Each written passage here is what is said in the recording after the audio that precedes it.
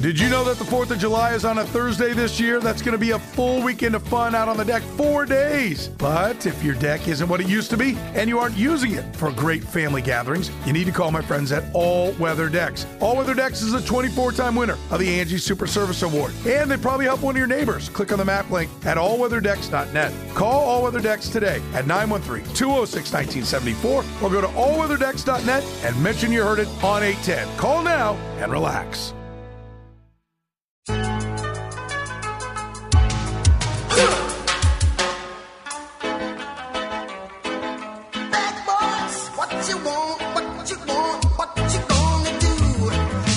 Welcome back to Totally Offensive. I'm Garrick Dieter, a co-host, Anthony Sherman, Marco in the back. We're feeling good. Week 2. Sherm, how was the feedback for week 1? I think pretty good. I mean, I did listen to the episode. I thought we sounded pretty good, pretty fluid for our first time. Yeah. I asked Nate and Steven to listen to it, give us some be hard on us. We don't like pats on the back. We need a little just give us what we need to work on. It's not I think we're coachable. Yeah, we're very coachable. Very coachable guys. We don't mess around. We could take it. I think that's what makes us a little excited to do this show. Get back into it. Man, what a week. So Totally Offensive. Pretty solid name. We found it on Twitter. Border Patrol. Shout out to those guys. Sure. Totally Offensive. I mean, it does go with what we're planning on doing on this show. We might have some offensive takes to some of the other shows on air, and also what people and the fans want to hear. But we're going to try to give our honest opinion and our best takes to the topics. Honesty is best policy. Yes, sir. That's what they always say. Shout out to, it's International Women's Day. I want to give a shout out to my wife, Meg, my 2 daughters, Chloe, Gigi. Happy International Women's Day. You guys are obviously hold the fort down and do everything to keep us happy. So thank you guys for just being you. Yeah, I would like to give a shout out to my wife, Jessica, and baby girl, Remy. Everything you guys do, it doesn't go unnoticed from us, and we love you guys, and thanks for letting us get out and spend an hour together and do this show. Right at bedtime. Marco, you got anyone? You got me concerned there for a little bit. You guys went off with the name Totally Offensive, and then you went right into International Women's Day, and I was like, already week 2. What were we doing here? But you guys threw me a curveball there. Shout out to my mom Renee, sister Mia, sister-in-law Nancy, niece Evelyn, any other women in my life that I forgot to mention or anything. Shout out to y'all. No, International Women's Day. Gotta love the women, not only today but every day. Love and appreciate. That's right. That's a great point, Marco. Not just today. They should be celebrated every day because obviously we're not making it through anything without them. So, man, we're happy. We're thankful to have the women in our life, and let's get on the first offensive. Well, I was going to ask, topic did you guys of the do anything for your wives today or your daughters? I didn't know it was. I didn't even know it was one of those days until Garrick brought it up, and I was like, "Oh, we got to give our wives a shout out." I saw it on social media. We're going to Florida, playing a pickleball tournament this weekend. So today's been a hectic day at the house, getting the girls ready, packing, cleaning, get the dogs ready. There's a lot that goes into trips. That with kids. When you have kids, it's like you got a million things to do. They're running around. They're throwing the clothes out of the suitcase. You're trying to get everything packed. It's definitely a tough task. Yes, it is. Man, how about Travis Kelce, Saturday Night Live?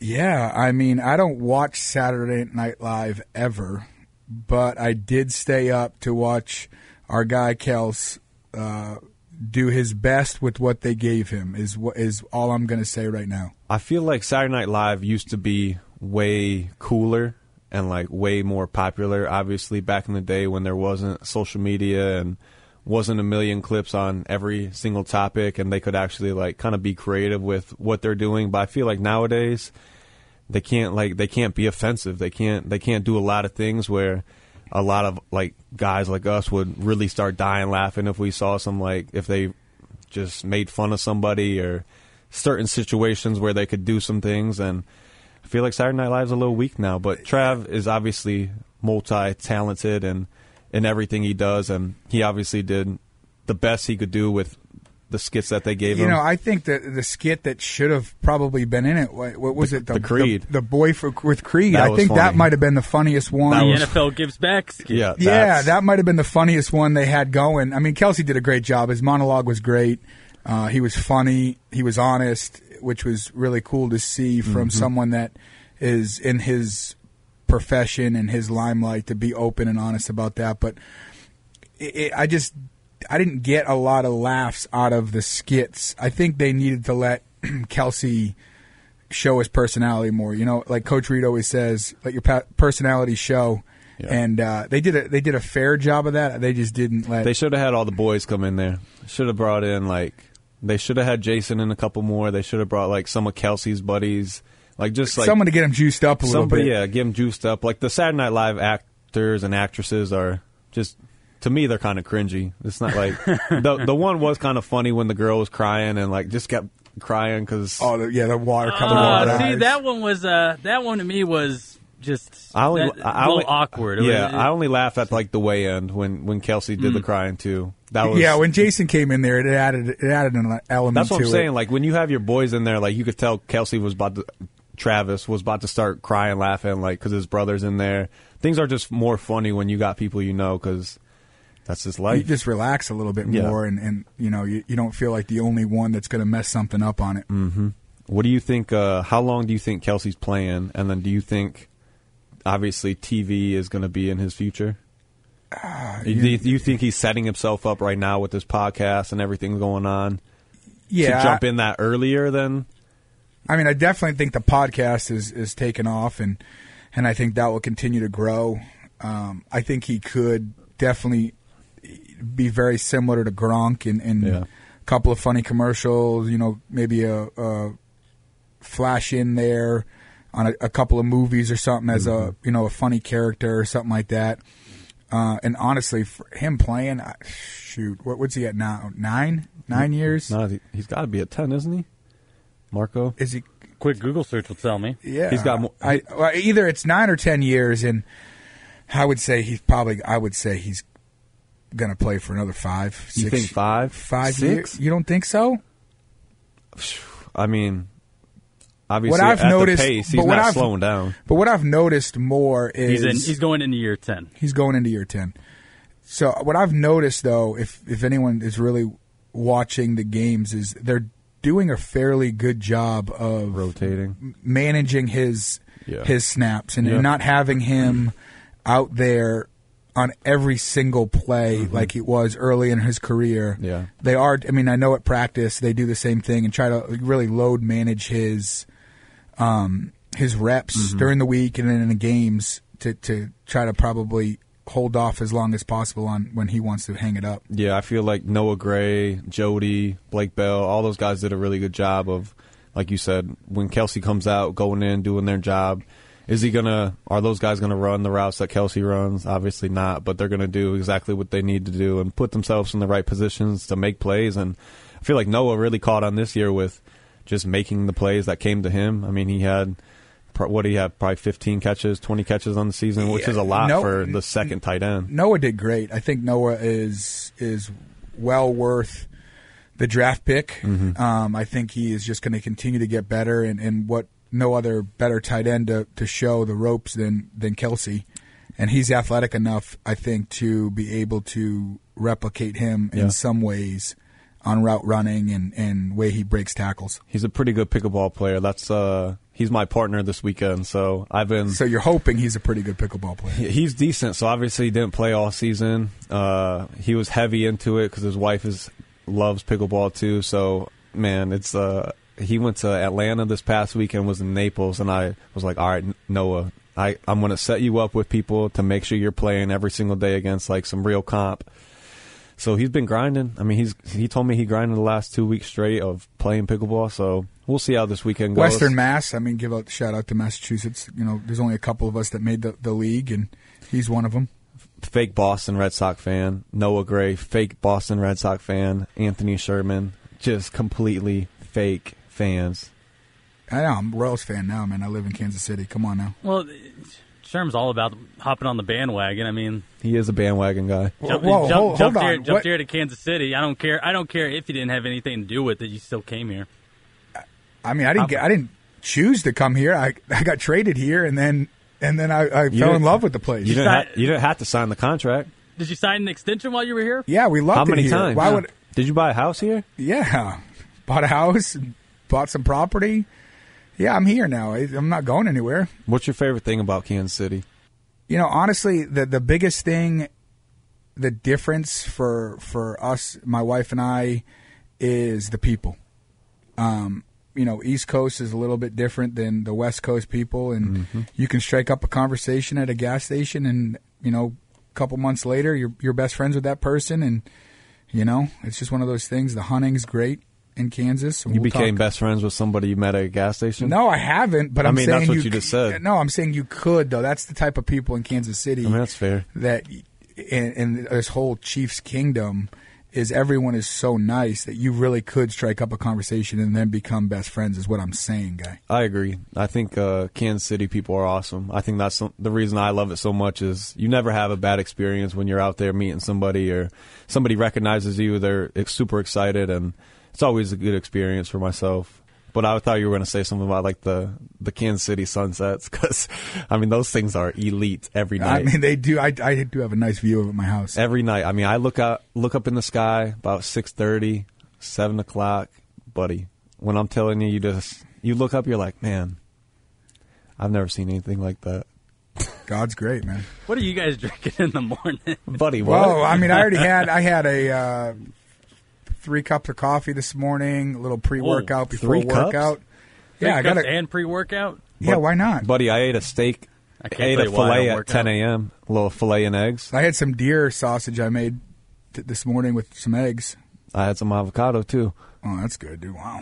Speaking of Kansas City, rivals, the Raiders, Derek Carr going to the Saints. Yeah, good for him. You think it's a good deal for the Saints? Raiders let him go at the end of the season. There's some controversy with that. They had to let him go after the stunt they pulled at the end of the year. Like either it was him or the organization kicking him out of the building.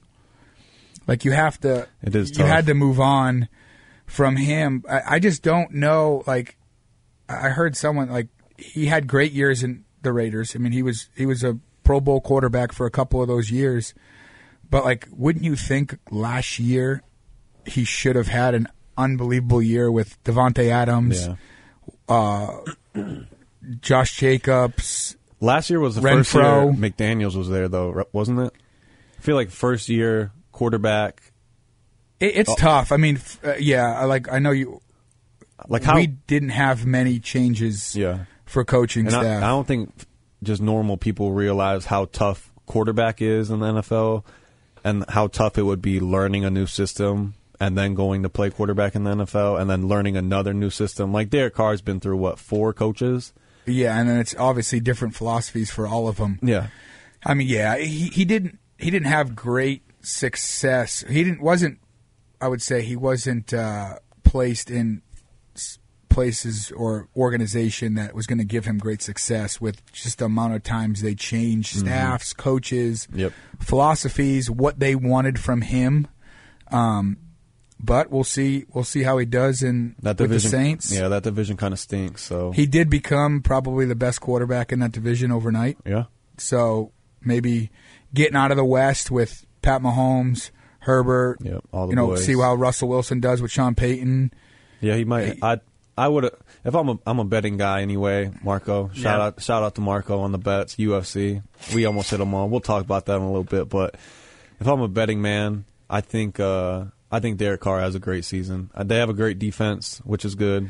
Yeah, he won't have to. He won't have to outscore everyone. Right. That's the thing. He can kind of play that game that he's somewhat always played, was just being consistent. And I feel like last year, you almost get to a point where you're trying to do too much and play in the AFC West as a quarterback, you almost have to do too much to keep up with the offenses. So yeah, it's like, I mean, you have to score at least 25 points to be in a game with the Chiefs. Yeah. I would say. I mean, Chiefs that's and Chargers. Chiefs and Chargers, realistically, are the two teams. We'll see how Denver comes out this year with new control. I don't know how that guy really got a job last year, but yeah, he did, especially over EB. I don't like. Yeah, go back to EB. It's going to be interesting. I'm excited to watch. AFC West is always good football. There's always good rivalry, so I always cheer for good football games. So I'm hoping everybody's somewhat decent. Who's going to be the Raiders quarterback?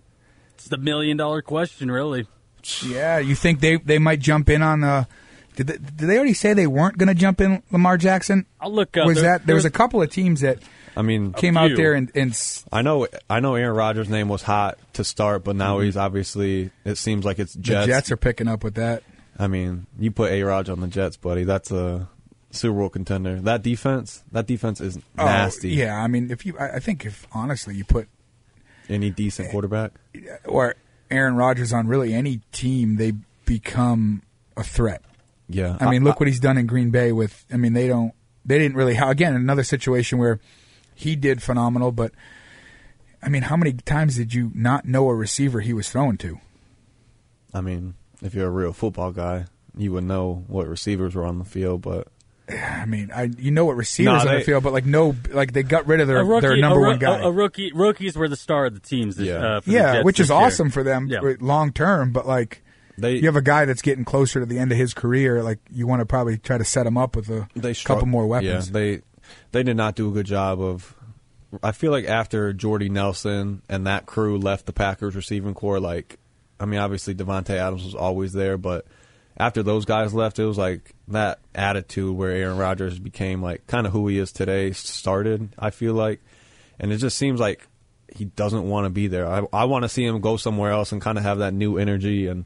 It'll be fun to see him play for the Jets with the New York media covering that guy every week. How insane that would be. He'll definitely give us enough to talk about. Yeah, the next couple of weeks for sure. If he does end up going there, it's going to be very interesting. Who made the best signing this week? The Saints or the Giants when it came to quarterback? I see a lot of hate on the Daniel Jones stuff. Yeah, I feel like if you can get a quarterback that's like top 15. Yep. You kind of have to lock them in. Like you see what happens when teams don't have a quarterback. It's night and day. You need a quarterback, but that's the market. Like everybody's going to get 35, 40 million, no matter kind of who you are. So all you're saying is I had to have been a top 15 quarterback and I would have gotten $45 million. Yeah, buddy. I wish I would have kept emergency playing. Quarterback. I mean, I could have maybe done it. That's what I'm saying. I mean, you look across the league. There's a lot of quarterbacks making over $30 million, and are they the best quarterbacks? Are they even top 10? Yeah. No? So back to Marco's question. I'm going to say the Saints, just a proven right now off of what is in front of us, the better proven quarterback is Derek Carr. How are you going to say that? Because Daniel Jones last year, obviously they were one of the most improved teams in the league. You have Kafka, who's there. And that's true. This is Daniel Jones' second year with Kafka. You know how good he is as a coach. Daboll is obviously a great offensive mind. You got Saquon back. So you believe in the staff around Jones able to get more out of him, whereas Carr, you know what you're getting. You know what you're getting with him. He's pretty quarterback and consistently well, I should say. Great. Exactly. I mean, Derek Carr, I feel like you know what you're going to get. I feel like the ceiling is obviously higher for Daniel Jones. He can run the ball. He can throw the ball. I feel like the Giants need to surround him with some weapons. I mean, look at those receivers. Those guys, that's a team that needs some receivers. They need to spend some money, free agency, and obviously they tried to with, was it Galladay? Kenny Galladay? Is that who they signed? Oh, yeah, New York, yeah. That can go down as one of the worst free agent signings in a long time. I think he had 40 catches over 3 years or something like that, maybe 2 years. What you're saying is it wasn't good enough. I think he signed Marco. What was the contract? 4 years, $70 million or something. Yeah, sorry, I was looking up his stats, but I can tell you here how much he made. But he was the hot receiver on the market that year. He signed in New York after Detroit. He made a 4-year, $72 million. Wow. I mean, And as had we're 40 guaranteed. Yeah, and had 40 catches in 2 seasons. we're talking about the market right now.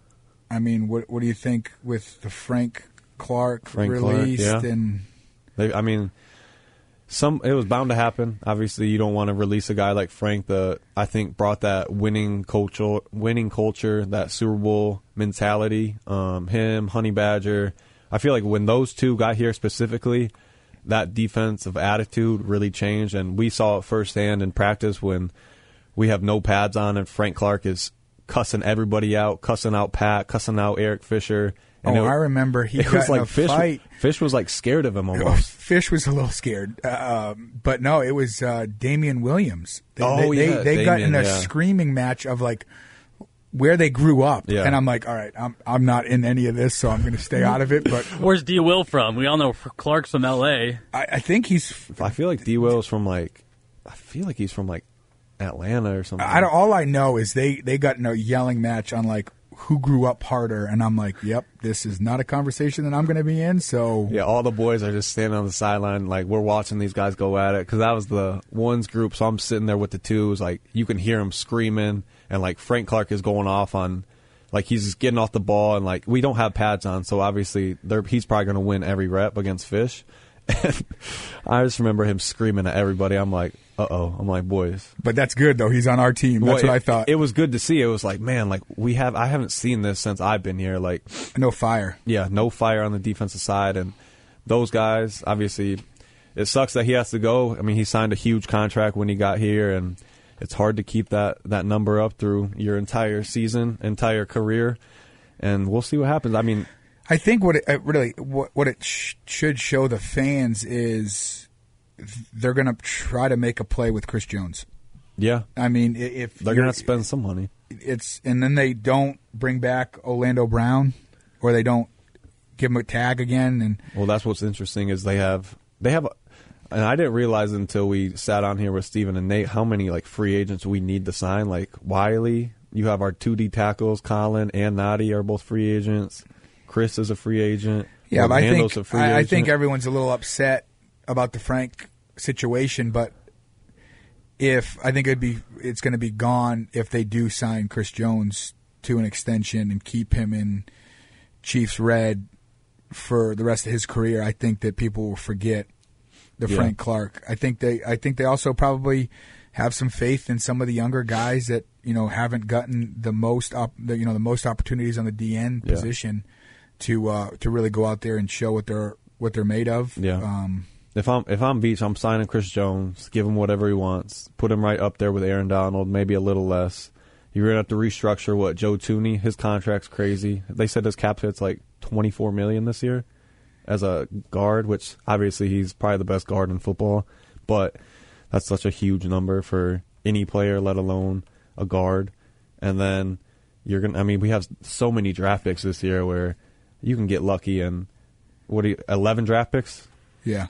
Yeah, 11 with, I want to say 3 in the top 100, 5 in the top 150. You're definitely going to get lucky at least one of those players where somebody's going to be an elite athlete on the edge, and that's what you kind of want. That's what Frank Clark was. Like, there was nobody quicker than that guy coming off the ball, down after down, and that causes disruption. That's what was so great about him. A team has to prepare, protection-wise, for where Frank Clark is and where Chris Jones is, and being both offensive players, how much of an impact that can make on the pass game when you have to be aware of where that player is, or they can disrupt the game. Yeah, that speed on the outside and then that power on the inside with Chris, that's what made the Chiefs successful. And obviously they're going to have to go out and find another guy like Frank, but hopefully it's in the draft where they can keep that number low. I can't think of any really free agents that are DNs that are kind of on Frank's level. No, I don't think so either. Well, we'll check it out after this. We have Deland McCullough, former Chiefs running back coach, current Notre Dame running back coach. He was a player's coach. He was one of mine and Sherm's guys when he was with the Chiefs for his 2 years. Yep. And just a hell of a guy, and we're really looking forward to catching up with him. I actually had pizza with him when I was in South Bend a couple months ago, which was always good to see him. And just kind of introduce them to that South Bend tradition. So we'll catch up with Dylan after this, and here we go.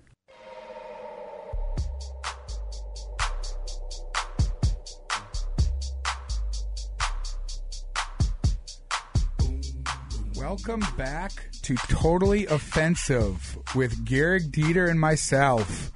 We have a very special guest on tonight. He is the running backs coach of Notre Dame, Super Bowl champ, Miami of Ohio rushing record holder. I mean, this guy has done it all. He's coached at USC. He's got a pretty incredible story on 30 for 30 with ESPN. Coach Dylan. Sherm, you forgot to add in great father, great person. Yeah, all the above. I mean, I didn't want to spend the 20 minutes on his intro. I wanted to get to talking to the guy. Coach D, what's going on? Hey, what's going on, fellas? How's South Bend treating you? Dieter, you already know, man. It's its own little slice of paradise over here, right? You can't beat South Bend, man. I'll tell you that right now. Beautiful. Is it snowing there or what? Doubt. A little lake effect? A little something. They said it hit us hard last week, and then it's supposed to come back in a couple of days, I heard. I mean, how many spring ball practices have you missed already?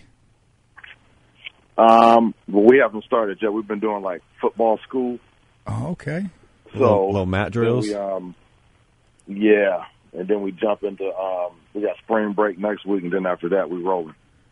They got the do they involve the coaches with the like the mat drills type deal? Like you go against anybody? Yeah, I kind of was running. I posted some stuff maybe around a couple weeks ago, but yeah, we do what's called a showcase, and then the coaches jump out there, and usually we'll run a drill, but I jumped in there with the guys, man, and Sherm, you know that hip ain't having it, man, but I had to fight through it. I was going to ask, how's that hip holding up? I know when you first got here, you tried to show us some drills, and you're like, boys, I don't know if I still got it, but I'm going to try. Can't do it. Hey, I tried. I was sharp on the first couple, man. Then I fell off pretty quick. Yeah, I remember that. Those were the individuals that really translated into football extremely well. There you go. You know, I told a story a couple weeks ago that I got kicked out of one-on-one pass rush because I was locking the linebackers up, and it was because of all our hand punching we did on the bags, and when every time we went against you, we tried to knock you over. Hey, I was showing our guys that when we was doing the thing with the med ball, and I said, look, y'all punch is good, but it ain't good as these dudes. And I still have some pictures of some video on my phone of you just blasting me, man. You and D. Will, man, light me up. Oh, yeah. We just talked about D. Will. You remember that first you were here D. Will's first year, right? Oh, yeah. That was my first year. Yep. When Frank Clark and all those boys were getting into it in like the summer, we were just talking about that. That boy Frank said, "I'm the new king around here." Like, all right. He told Pat there's a new MVP in town or something like that. That was that guy was one of a kind, man. D. Will, that was a crew. We had an awesome team that year.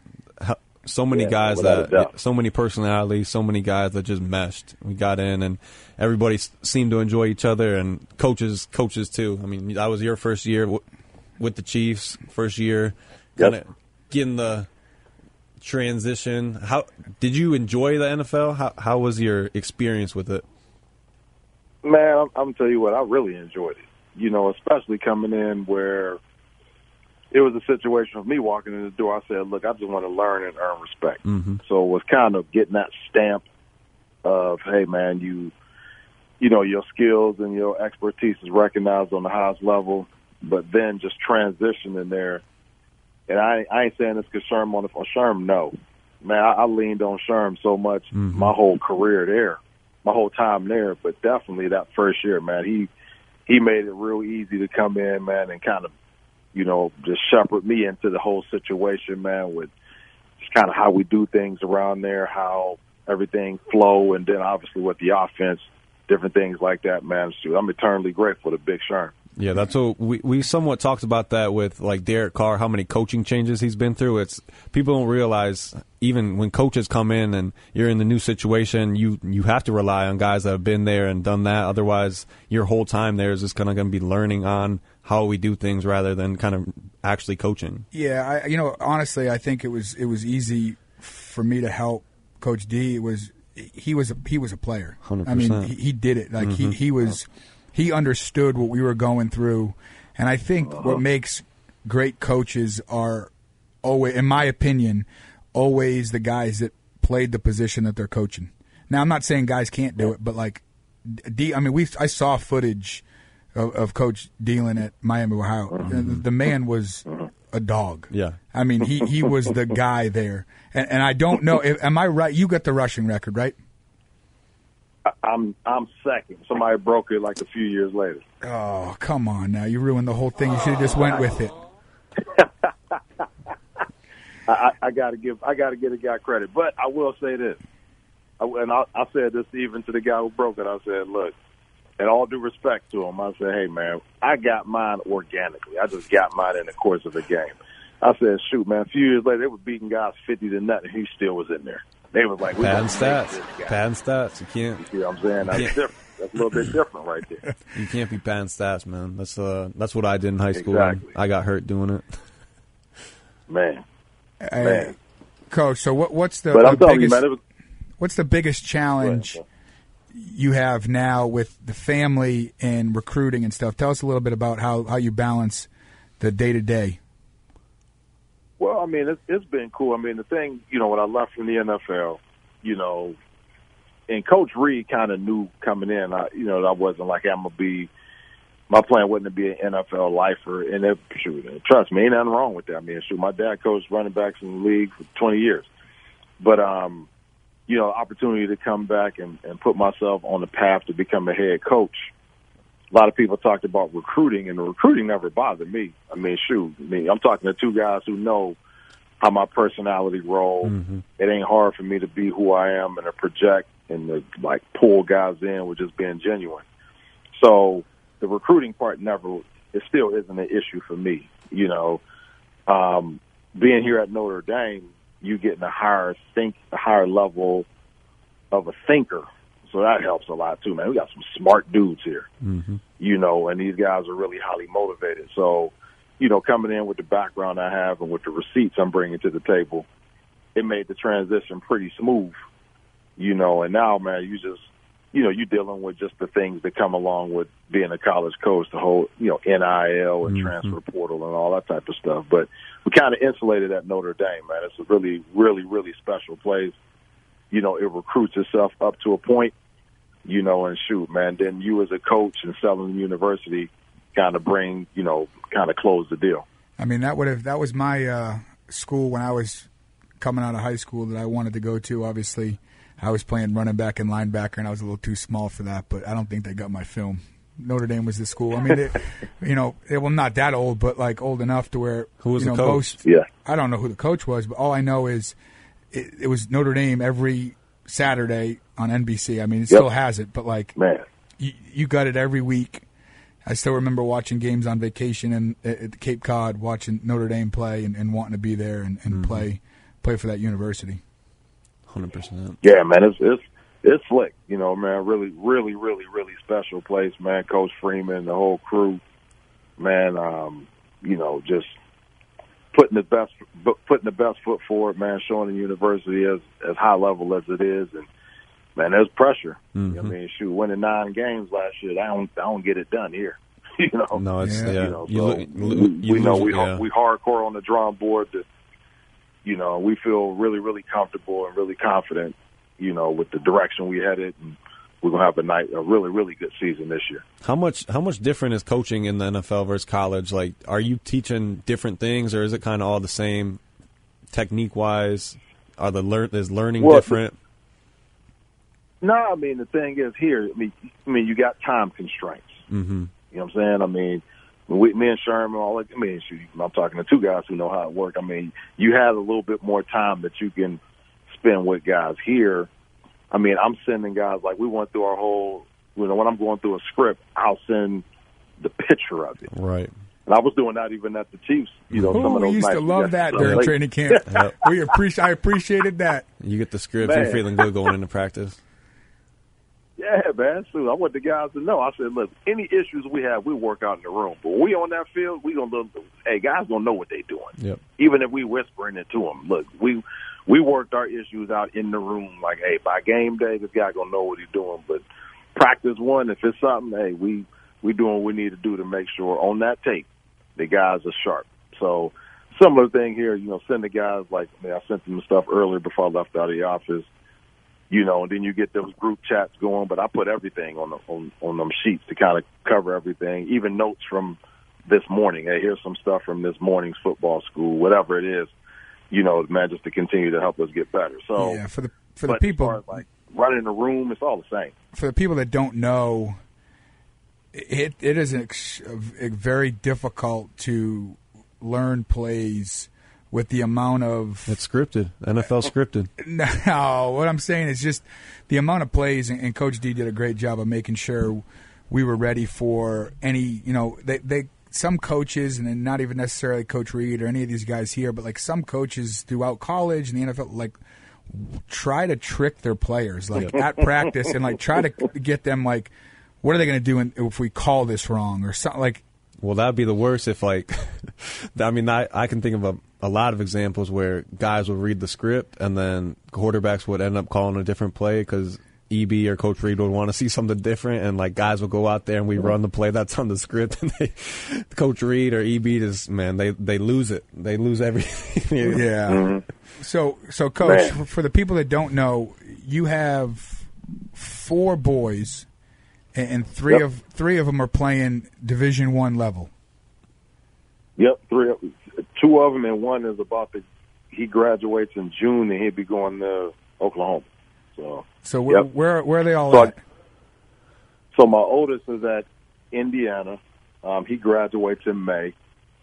He's still got 2 years of eligibility, but man, he gonna jump into the family business, man. He talking about getting into coaching. So I ain't gonna jinx him right now, but he got a DB job, which was, man, just a super blessing. And shoot, we know this, man. It's relationships that got us on this phone right now, on the line right now, and there's relationships that opened up this opportunity for him.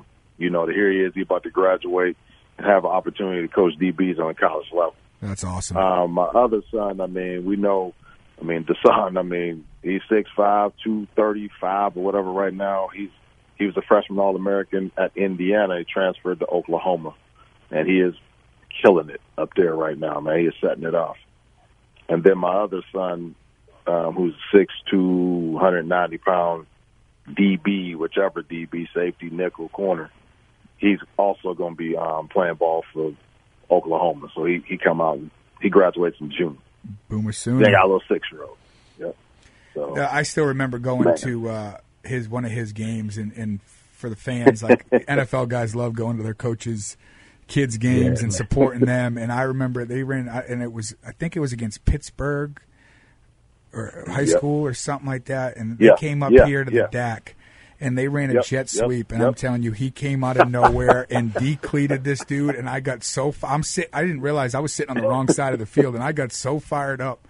We would always text back and forth and find out how the boys did and keep tracks with them. They came out to a couple of running backs dinners with us and had a good time. But you got a great family. I'm excited to watch them down there. I know James is all fired up for them. We had James on last week, and he's all fired up for the new guys coming into Oklahoma. But we'll have to tell Blake Bell too. Blake Bell. Yeah, man. We got a lot of Oklahoma. I was down there roots. When he moved in. I went down there. Yeah, so I went down there, and I know the guys down there. I mean, he was getting recruited before we left Kansas City. You know, he was getting recruited by Venables, and of course Jay Valai. I mean, who was with us at the Chiefs. Mm-hmm. You know, he was one of the guys on staff, and he's the the co-defensive coordinator down there. So. Again, man, relationships, but those relationships don't mean nothing if you ain't bringing no substance to the table. Yeah, so I hear you. I mean, you know, it was easy as far as just using those relationships to help the situation. But shoot, now he down there, man. He got to show up, and that's what he's been doing so far. That's awesome. Good. I'm glad to hear that. Coach, what last I remember, you were going to have a movie done. Is that still in the works, or what's going on with that? Man, I'm going to tell you what, this whole movie thing is just fascinating me because we did around 20 pitches for this movie. Seriously, no less than 15 movie pitches to Fox and all these people. And the thing that we've been hearing is like, oh, how we market it, this thing, that thing. So, I mean, that still is in process, but because what happened was we were going to do a book off of the movie. Oh, so now okay. we're just reversing it. We're reversing it now. The book is coming. I mean, the book is signed and sealed, and I mean, shoot, that's going to be coming out. You know how books are. Or at least I'm finding out how books are. It'd be a year. Yeah, whatever it is. But they take forever. Meg, my wife, wrote a little children's book like right at the beginning of COVID, and we're like, we should be expecting them any day now. So like 2-3 years, it's like, man, come on. I'm just waiting to get the invite to the premiere. I mean, I was sitting here first year you found out all this information. If for the fans that don't know, Coach Dealen has an incredible story. I mean, you couldn't write a better script for his real life and the man that he's turned out to be. But it's a 30 for 30 ESPN. If anyone's out there looking for stuff to watch, I would highly recommend putting that on and just listen to that whole thing. It's pretty cool. And you found out all that stuff while you were coaching here, didn't you? No. The E60. The E60 came out when I got there. Okay. I had found out about everything literally probably 6 weeks before I came there. I found out right before Thanksgiving, and then I was there in January. So yeah, I remember hearing everything was still kind of fresh and in process. Yeah, I remember hearing about that story while you were here, and I'm like, man, like it's almost hard to believe. It's like how does that happen? How does all these things fall in place? But it's a unique story, and obviously the book is going to be phenomenal. And anything after that, any producer, any network would be lucky to get a story like that. Yeah, it's going to be strong, man, and just won an Emmy Award off of it. I got an Emmy Award here and everything. I mean, it's and it's. I mean, they cover so many things, and man, just touches people in so many ways. There was a movie. You know what? It came out. We filmed it while I was in Kansas City. It didn't come out till November or October 2021. And it's something that's pretty cool for people to watch. It's called Show Me the Father. It's like a documentary on fatherhood. And it's potent, man. I mean, it's something that it kind of covers all of the type of fathers or whatever, good fathers, bad fathers, not knowing who your father is. So it's something that everybody can get something out of it. And of course, my story is mixed in there, man. But shoot, I was like Amazon's highest selling when it finally went to DVD. It was like the most selling DVD or whatever for a while. So I mean, it's another avenue to people. I think it's like on pay-per-view or whatever, on demand. People can just see it right now because it's all over the place. But called Show Me the Father. It's pretty doggone good, man. I didn't know you got an Emmy out of that. I was going to say, comparing to G. Lou's SB, like, what are we weighing on one of these? What do you think G. Lou would think about that? Man, ain't no telling. I was texting with Slew around an hour ago, and I told him I was mad at him, man. I've been blowing him up probably like the last 2-3 weeks, man. I even called him. He ain't answered, but then I texted him tonight, just kind of telling him congrats on his next deal, and he hit me right back. So yeah, he's had how Slew is, man. He's had a busy month trying to figure out what his next move was, and obviously he's such a great coach. Any organization would be lucky to have him, and for him to stick with the Ravens. I mean, I always said he's my favorite coach of all time. Just the way he really interacts with his guys. Like Sherm said earlier, when you have a guy that's played the position and so recent, he just knows how to treat his guys and get the most out of them. That's why I always was thankful for him, because he got the most out of every single receiver that came through that room, and nothing but the best for G. Lou with the Ravens. Yeah, man, I'm telling you, that the thing with G. Lou, man, that I appreciated is, I mean, the guy had great patience. The man, I love to talk to him because he came from a real person's perspective. Yep. You guys it's are very something I didn't similar. understand. I never, what I'm saying? I didn't feel bad talking to him. Like, man, I didn't understand this. He didn't feel bad. He was like, oh, shoot, I help explain it to you. Sometimes he'd be like, man, look, I'm figuring this stuff out too. Yep. And I think that's the thing. I mean, Sherm can respect, and this is wherever when I came here, I didn't know this offense initially. And I'm like, hey, man, I lean on the guys that's in the room. And those guys respect that because they say, hey, this coach is coming in. He ain't coming in all high and mighty. I got all the answers. Shoot, he include us in the process. 100. Hey, how do we learn? Hey, man, teach me, help me. Yep. Yeah, and So that's what those coaches are great about. man.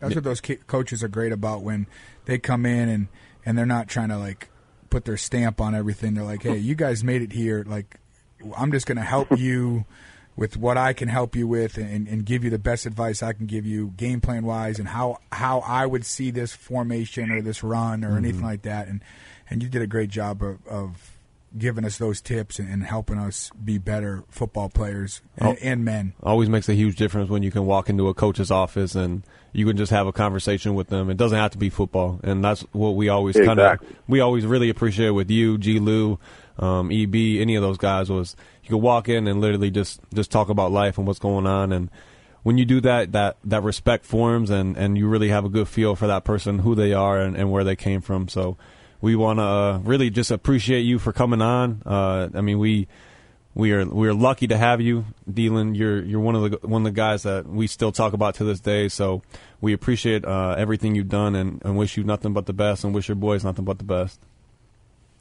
Man, hey, like I said, as soon as first of all, I appreciate that, man, and like I said, whatever I can do, man, man, Dieter, man, you was like everybody. You probably talk about this when I get off here, but man, I've known you the longest of all these dudes. I met you way back in South Bend a long time ago. Yep. But man, just appreciate y'all guys so much, man. And Sherm, I still talk about you probably at least twice a week. Well, just about how I was like, hey man, I couldn't have made it. Them first, yeah, man, yeah. Man, Sherm was like instrumental in my transition, and man, just the way the knowledge he had and the way he shared it, man, just kind of helped, bridge the gap and kind of jumpstart me and to get me going, man. Gave me some credibility with the fellas, like, hey man, let's listen to this guy. You know what I'm saying? Super Bowl and champs, then everything baby. took over from there. That's so what we here are we go, together. man. Super Bowl champs. Yep. We got it done.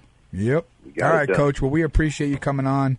Thanks for your time. We know you're busy, family man, and coaching Notre Dame. So anyone wants to go see some really good running backs, pass protect, and run the ball hard, Notre Dame is where it's at. Oh, yeah. We did some special things this year, man. Yes, sir. All right, Coach. We appreciate you. We'll be right back after this break.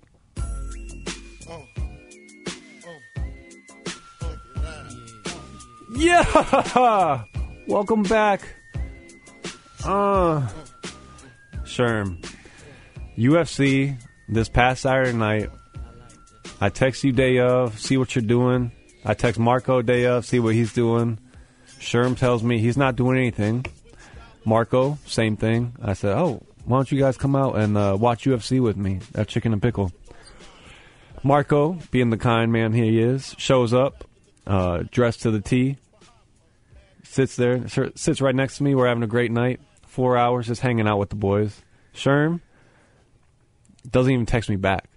That's not true. I told you I had basketball all day, and I wasn't coming. Yeah, but I said, well, buddy, this is not till 9 o'clock. Like, the kids are sleeping, the wife is sleeping. Like, you can't just come hang out with the boys. I said Marco's going to be there, and no text back. Honestly, I did get excited when I heard Marco was going to be there. I feel like we really get obviously along not outside. excited enough. Not excited enough for UFC. I mean, maybe another normal evening. Marco, tell him UFC is like, it's legit to watch. Like, with your boys, there's nothing. I'm going to hang out with Marco tomorrow. I'm gonna go down to the Big 12 championship and catch a little Texas and the K-State game and bandwagon.